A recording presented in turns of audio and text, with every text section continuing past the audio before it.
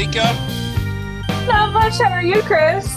I am suffering a chest cold that my son, who doesn't even live in this town, when your kids go away to college, they're not supposed to get you sick, and he came back and visited me, gave me a chest cold, and then now I'm trying to get rid of it. How are Oh, you? wow. I am good. It's a beautiful day in Baltimore and I'm enjoying all the sunshine. I mean, not right now, obviously. I'm in my dungeon lab, but after this podcast interview, I plan on being outside and soaking up all of the vitamin D. What's the temp there? It's still not super warm. It's about like 56 degrees. I will say that coming from the Midwest, that feels like springtime. Yeah. For listeners, I'm blanching because it's like 70 here, so I'm like, ooh, that's not warm. I'm wearing short sleeves. Why aren't you? Oh, that's because it's 50 there. Okay, I get it. Yeah, 50 and sunny. Therefore, it is springtime. As a It's Hoosier, really, I get it. yeah, yeah. Yeah. You understand. You understand. It's been really interesting because the weather has been flip-flopping like it has been everywhere. But the cherry blossoms in DC, which is very close to where I'm at, started blooming just a couple of days ago, and now it's cold again. Huh. So the poor nature is really struggling. We have this fluorescence of pollen down here, like last week Amazing. was it? And it's like you have a yellow slime on everything. There's so much. It just explodes at windshields. It's like running down the river, and then all everything's popping down here too. And apparently we're supposed to get a freeze next week, but I'll be in the South Pacific, so yeah, yeah. There you go. Um, Enjoying all of the field work. Yeah, exactly. Well, enjoying the paperwork and Yes. the kissing rings and all the things you do. I'm here. I'd like to collaborate. What would be of interest to you, and so on and so forth. Yes. But All the critical things of doing research.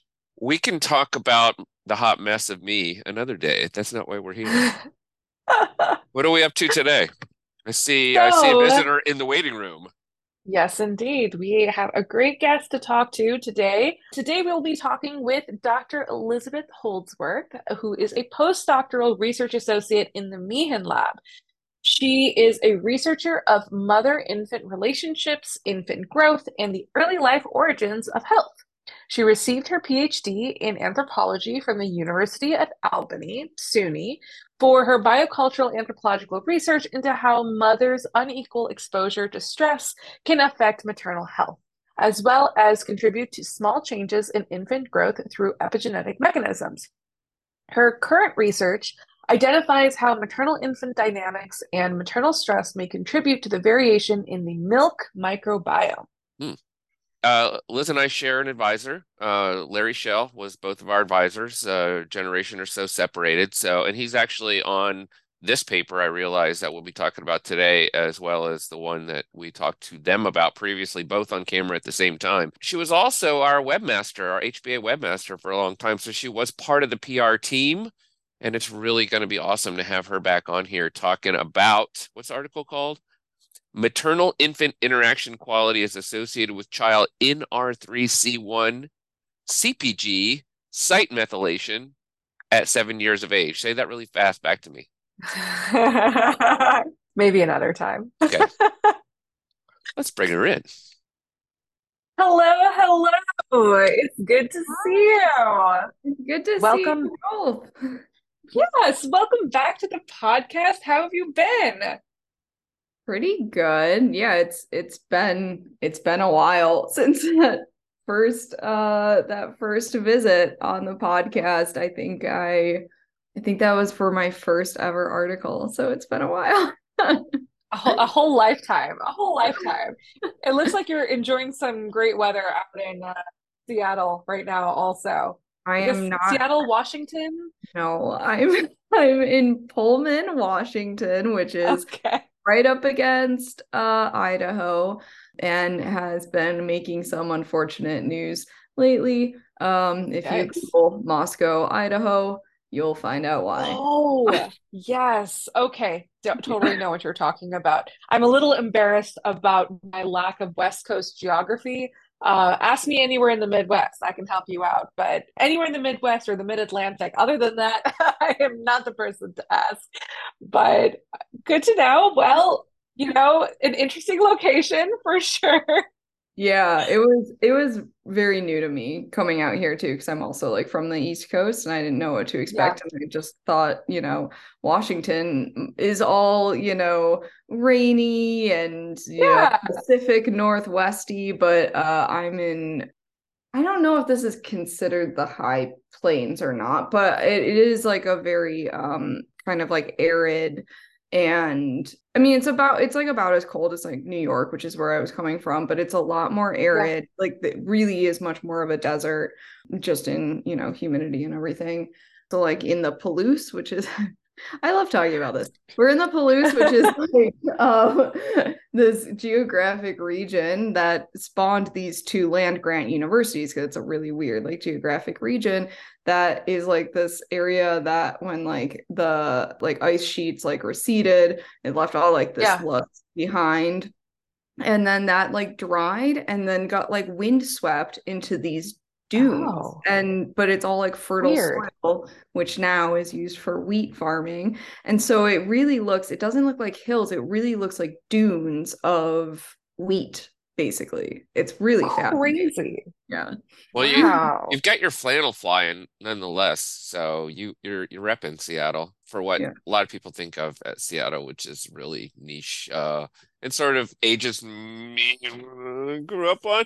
But hey, I sympathize. I always geeked out on talking about why people in Albany had allergy problems that were similar to New York City because of the mountain range and the way the Hudson River carried it up. So I'm all about geeking out on geographic stuff that means almost nothing to Yes. many of our listeners. So but no, I'm gonna have all of my Seattle people now telling me I'm wrong. So apologies, Seattle people. I know there's lots of those West Coast listeners. What have you been up to since the last time we had joined the podcast? I know we sent you the origins question, and that was Malika's cheat because she was like, it's been a while since that episode was aired. Let's just do it all over again. So feel free to tell us about your life from the cooling of the earth till now, or catch us up, whichever you prefer. I guess I'll explain like really briefly. I kind of got into anthropology really from my first introduction to anthropology course in undergrad. I went to SUNY Geneseo, which has a really lovely anthropology department. I can't speak highly enough about it. It's a really great like liberal arts public school. I was already slightly interested in anthropology. That's why I like, signed up for the course, but didn't know much about it. Just really became fascinated with just like the idea of like human variation and how different we all are, and how we behave and in our bodies, like everything that just really captivated me and kept me going through obviously all of this. Obviously since then I went on to pursue my master's and PhD at University at Albany. So since my last appearance, I did get my PhD. So that was a big one. Yeah. So I finished that in 2021. And right after I graduated and until now have been in a postdoc at Washington State University, working with Courtney Meehan on some research related more to like milk composition, milk microbiome, some infant gastrointestinal microbiome, and just some really interesting projects more around like maternal infant relationships and especially milk composition, because that was sort of an area that was kind of integral to some of my research questions is sort of how the information about the environment can be sort of passed across generations. And I think milk is probably a really important component of that. And I hadn't really gotten into that research yet. So this has been a really nice opportunity to learn more about like milk composition and the milk microbiome, things like that. That's amazing. And it sounds like you've been exploring a lot of new techniques, also lab methodologies and statistical techniques. I'm sure that that has been a very rewarding part of moving into postdoc world. Yeah, well, I I don't know how I managed to do this to myself, but I chose two mechanisms that are a bit complicated for analyzing statistically, the microbiome and the epigenome. And so yeah, it's constantly a process of learning new methods. I mean, people are developing new methods to analyze, just statistically analyze both of these mechanisms in seriously. There's like a new method coming out for like the microbiome, I swear, every single month. Constantly learning new things, constantly kind of challenging myself, which is nice. I think also in my postdoc, one thing that I have been learning more about that I think is important is also kind of better data sharing practices. I mean, I'm sure you have also noticed, but some new rule changes coming down from like NIH as well, to sort of like specify more like data management and sharing policies, increasingly expected in publications. It's also kind of forced me to be a little bit better in my whole process of data analysis, of making sure everything that I'm writing is replicable and understandable, and kind of building those into my workflow. Fun stuff.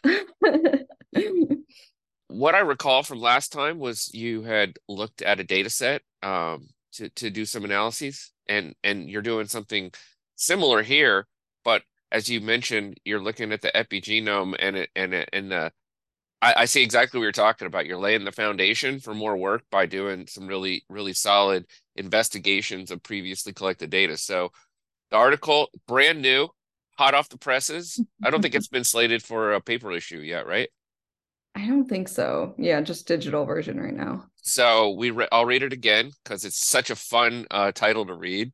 Maternal infant interaction quality is associated with child NR3C1 CpG site methylation at 7 years of age. I did it better that time. So let's just jump into what is CR3C1 CpG gene site and what is methylation. I guess we should start with that. Sure. So methylation is a epigenetic process. It is the addition of a methyl group to sort of like the top of DNA, which basically tells DNA replication to essentially not read that section of the DNA. So it, like any epigenetic process, it changes how genes are read without changing the underlying DNA. So it changes gene expression is one way to put it.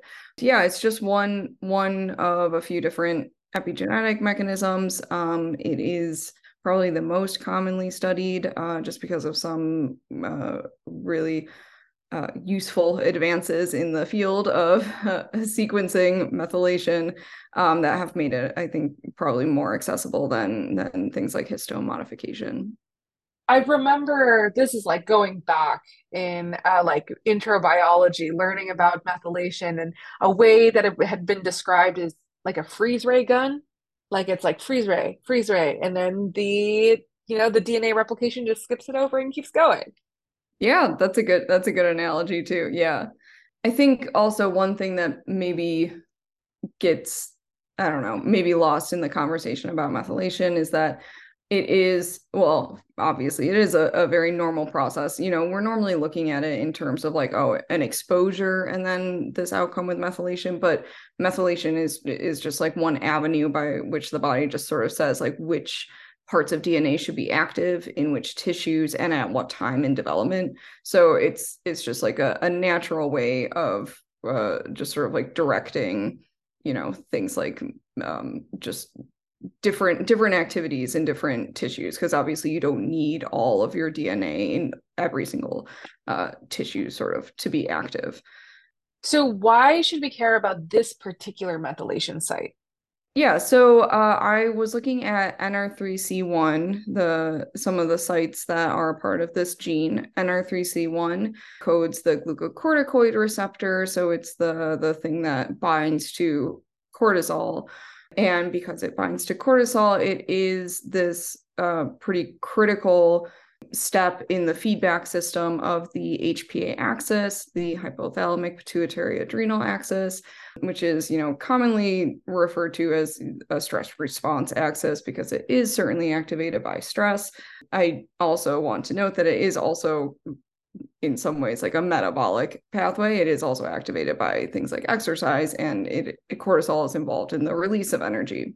So I was interested in functioning of the HPA axis more broadly for a few different reasons. One is simply I am interested in these questions of how stress can possibly be sort of transmitted across generations in infancy, and thinking that, methylation of epigenetic regulation of the HPA axis might be this mechanism in this pathway of transmitting stress across generations. This article was a part of my dissertation. One of my other questions in my dissertation was the role of epigenetic sort of direction of the HPA axis in growth. So I was also trying to disentangle sort of like exposure to stress and then impacts on growth, and thinking again of this, epigenetic direction of the HPA axis as maybe being this key mechanism. And again, that's because the HPA axis is also involved in things like releasing stored energy, and has been suggested to be, involved in growth. So that's why I was interested in this gene more broadly. And then I looked at individual CPG sites just for a few different reasons, but part of it was just to see if there's kind of sensitivity at individual CPG sites. One thing that is notable from this study is that I found just one linear relationship with just one CPG site and maternal-infant interaction. So that's not a lot. I was looking at 7 CPG sites to begin with, the ones that had the most variation. And so it's not only one CPG site with a linear relationship. It's not that much. But I think it's kind of notable which CPG site I found to be associated with maternal-infant interaction, because the CPG site, it's like CG271222725, I think, something like that. But that one has come up in a few different studies as being associated with things like severe exposure to trauma. And I think most notably in one of Connie Mulligan's papers, I think with Nicole Rodney, I believe, was found to also be differentially methylated in I believe that was cord blood or placental blood. So can I interject and ask a sort of big picture, because you're connecting lots of dots with lots of other podcasts. No, you're good. But I want to. It's been so long since we first talked. Your dissertation, what was the arc of it? You're looking at maternal infant health and child growth, and so how does this fit into that arc? Basically, my big question in my dissertation was how the social emotional environment shapes, sort of unequally distributes exposure to stress among mothers, and how that could possibly, one, become embodied in mothers, and then how that can be transmitted across generations to influence, or I would say maybe it's more appropriate to say between generations, to influence infant growth or childhood growth, and trying to identify whether, the epigenetic programming of the HPA axis was a mechanism connecting these two factors, sort of stress in the first generation and then childhood growth.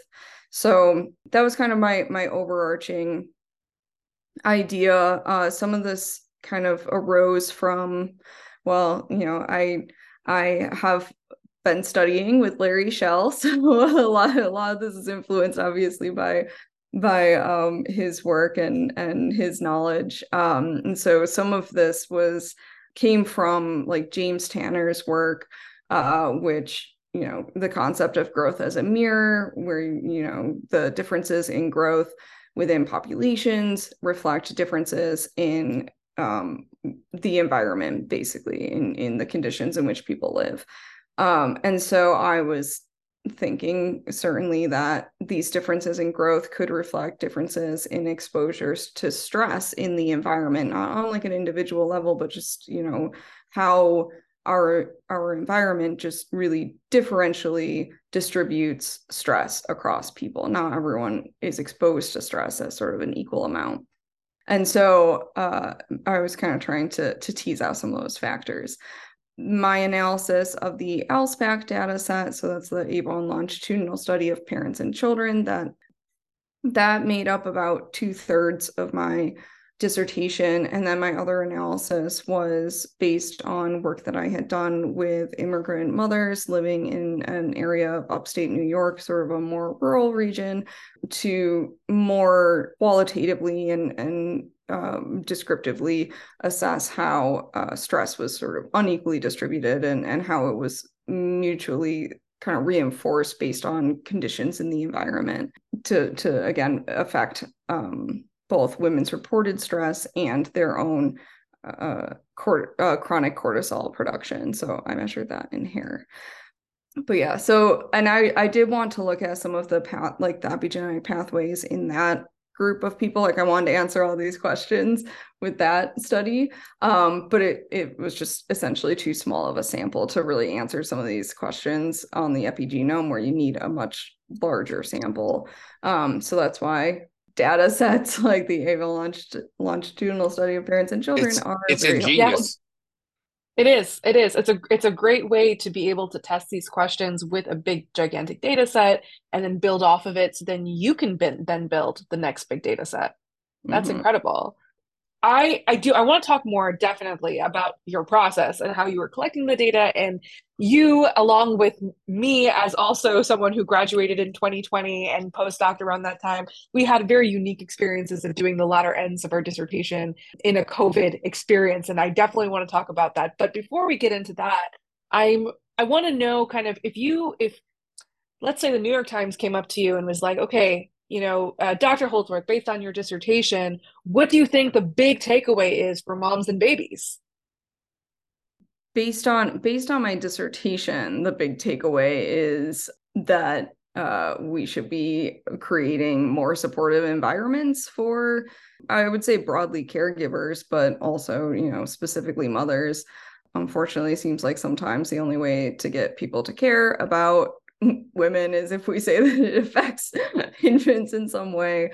Really, what I was trying to draw out in my dissertation was an argument that we create the environments in which women and mothers and just caregivers in general live. And many times they are environments that just create more stress and are not supportive and not helpful. This isn't, I'm sure, not a surprise to anyone, but that, this can certainly kind of contribute to how, the next generation kind of grows and develops.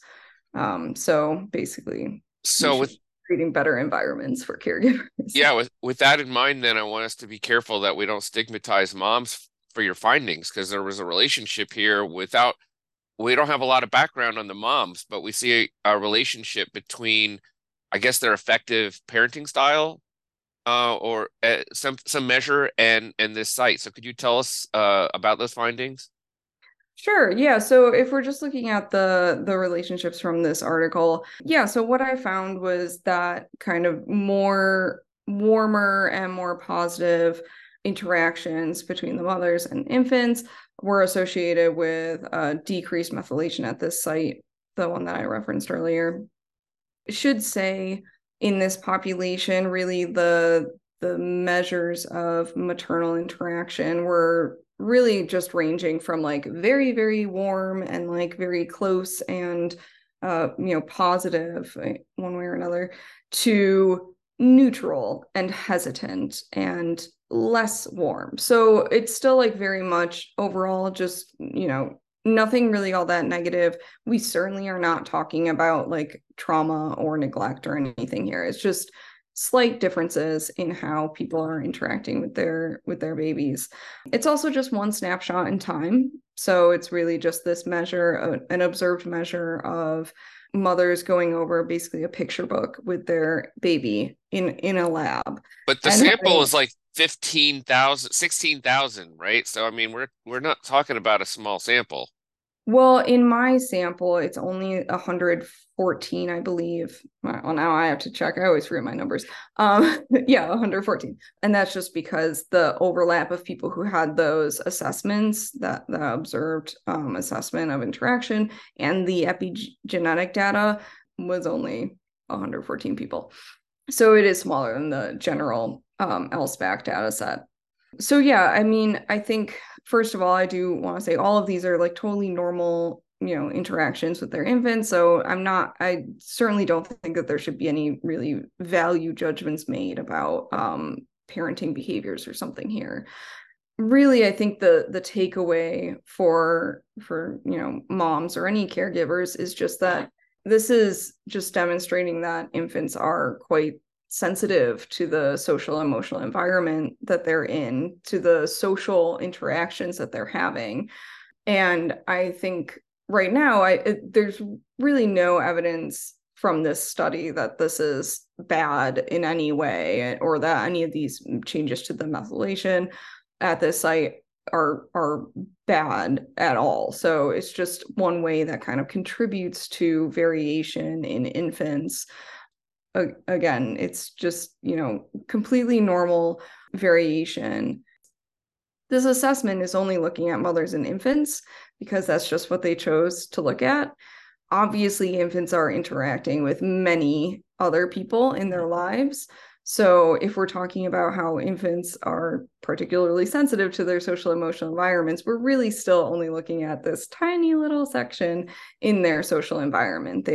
I'm first sure, like interacting with other humans in their lives, whether that's, fathers or grandparents or siblings or caregivers at daycare. They're interacting with a lot of people, as well as just sort of a more broad social environment, which if I want to make a pitch for more anthropological research, I think that's definitely an avenue that we should be pursuing, is a much better, like, holistic assessment of infant caregiving ecology and that association with methylation and infant development, because a lot of research right now is just on mothers. And it's just because people choose to look at mothers, but that's obviously not the only person in an infant's life. Most definitely. I really love that you underlined that valence should not be attached to these findings. As we talk about doing our science and communicating it, our work is so relevant to health and health policy and practitioners, and making sure that people understand that, just because you're a little bit awkward with your baby doesn't mean you're ruining them forever is a really important point for young moms and young families as a whole. So I think I really appreciate that underlined that and emphasized it, because I think it's really important. Another question I had is, this is really building on a lot of foundational developmental plasticity literature. Talking early stuff with rat moms and rat babies, rat pups, and the licking behaviors. Like, this feels like really classic psychobiology, and this area of research I feel like has really exploded. Just I'm thinking back when I was an undergraduate in college, and just that things have changed in the past 10 years. And so, from your vantage point, as an early career researcher, where do you see the opportunities growing? I know we talked a little bit about how, like, microbiome analysis is changing every month, but where do you see the opportunities? Where do you think that the field is moving towards? Honestly, I think that there's still if we're talking about just developmental plasticity broadly, there is so much more, like, research that we have to do. I think some of the advances in sequencing have certainly allowed us to gather more data on these mechanisms that are, obviously very important in plasticity, the microbiome and epigenome. Certainly there are also other mechanisms. They generate a lot of data. One of the problems is that just each individual, sample generates a lot of data, right? You have, like, it's not, necessarily epigenome wide, but certainly, the more recent, like, methylation array that's most common. I want to say it's 850,000 data points, basically. And that is a lot of data to parse through and make sense of. And so I think we're still very much in a stage of just trying to understand what all of these data points really mean. And I think that's also very true for the microbiome. I think we're also still at a point where we really need to characterize just variation across humans. There's a really good, as an example, my postdoc advisor, Courtney Meehan, had sort of developed a study, the Inspire study, if you want to look it up, to at least, start to be able to characterize the range of variation or similarities in the milk microbiome across populations, because we really did not have a good idea of how different it might be in different environments and different populations. And that I think was a really important and like foundational piece of work in the microbiome, or milk microbiome specifically. And I think there's certainly a lot more need for that sort of research. And again, a place for anthropology to really help do some of that comparative work across populations. Because I think a lot of that is still very unknown.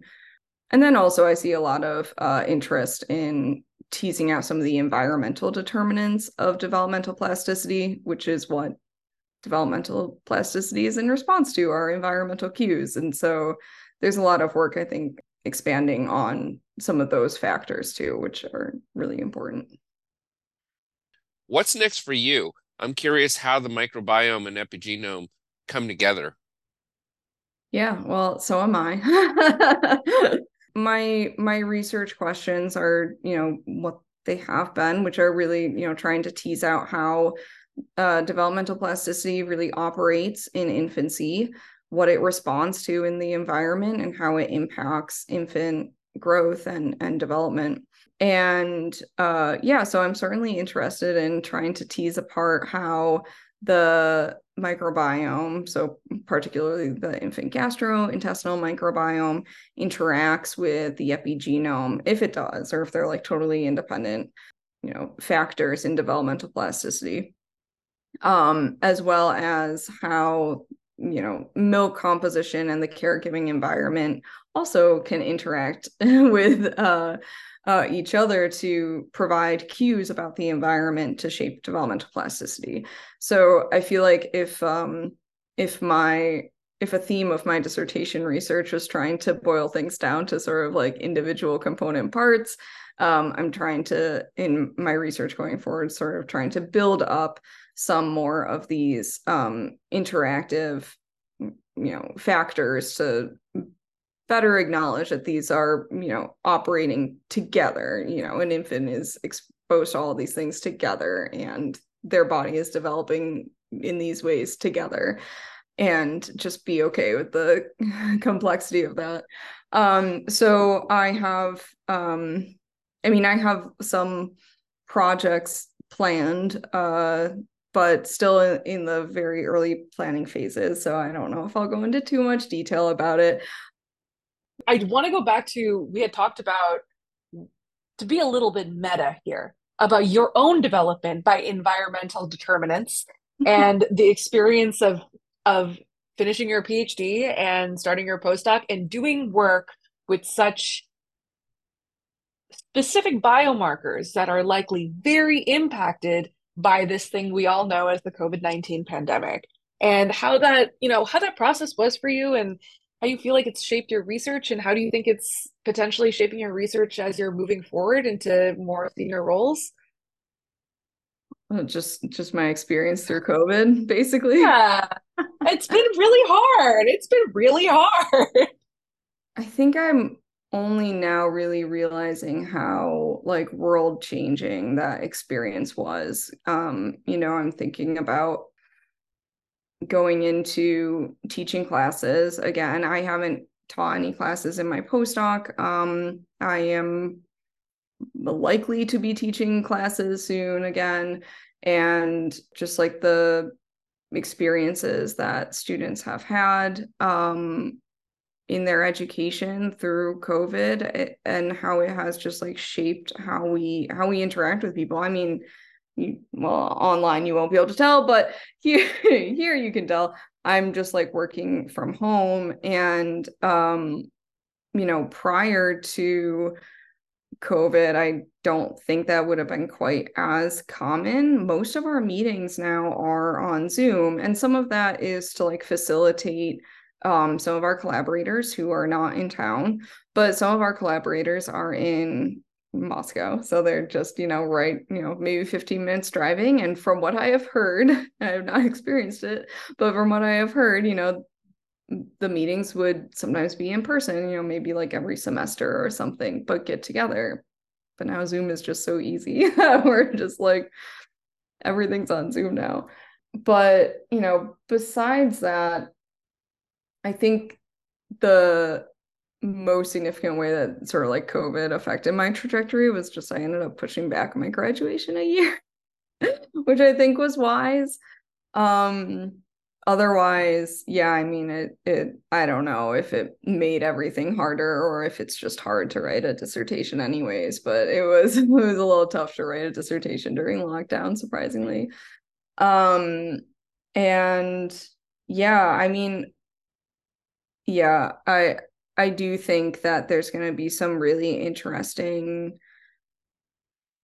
patterns of, especially thinking about, infant development and child development. I think it's still like very unknown what sort of cascading effects there could be from really just a lot of like the social isolation um, in early life, or like maybe no effects, right? Like we really don't know, but it's such a weird experience early in life. And uh and it's still kind of happening, right? I mean, like, especially if you went through, as like a child, went through like remote education and like elementary school, it's changing how you're interacting with school now, and how your teachers are responding to children coming through who went through that experience. It is still very much happening. And yeah, it is a weird era that we lived through. It's still happening, and it'll happen again, as anthropologists and epidemiologists have been telling us. So hopefully these changes are preparing us, as we completely ignored them last time around. Yeah, I'm not too optimistic. Yeah, well, humans, we be human. So the last question is a two-parter. I'm going to add one that Malika doesn't know about. So we're getting ready for the big meeting in Reno. We're trying to bring back the HBA talent show. When you participate in the talent show, what talent can we look forward to seeing from you? That's part one. I'm going to give you the second one so you can think about it. Okay. Because when I post on Instagram now, I have song choices to go along with your video. So what's your favorite song, or what's your song choice for this episode? I'll give you a second to think about that one while you answer the other one. I'm like not capable of thinking of like song names on the spot. It's like literally impossible. Okay, it'll be up to me then. Or you can email me later. It just came to me yesterday when I was posting stuff. So no harm, no foul. We'll stick with the talent show because that's not embarrassing at all. Oh, yeah, I have like a easy one for me to answer. I play cello, so I would absolutely play cello in the talent show. Um, the only challenge is getting Bringing it a cello to there. Reno. Yeah. My child plays stand-up bass, so I've seen the Oh God, cellos and I even worse. understand the Yeah. resistance. Yeah, it's not fun. I did take it on a plane once, but it was not fun. Maybe we can see if anyone in Reno has a spare cello and we can make it happen. Or I'll have to make a road trip out of it. I think I could probably drive to Reno from here. I don't know how far, but there's a lot of It the would be West a Coast. gorgeous drive. It would, yeah. Is there a cello song that you like? There's a Brahms sonata. I don't remember what number it is. Possibly two, Okay. but that one I've played a lot of, and yeah, it's That's, pretty. I that don't know. sounds like a nice controversial accompaniment to a video or a clip, but not a video, a picture. It's not, this Yeah. isn't rocket science. I'm just overthinking the PR side of things. Yeah, As I throw want, any good cello piece and I'll be happy. Yeah. Perfect. I love it. Well, I think that, you playing cello would be a great accompaniment to the many people who are going to garden and knit. So, a whole experience. I love the idea of seeing someone on stage gardening.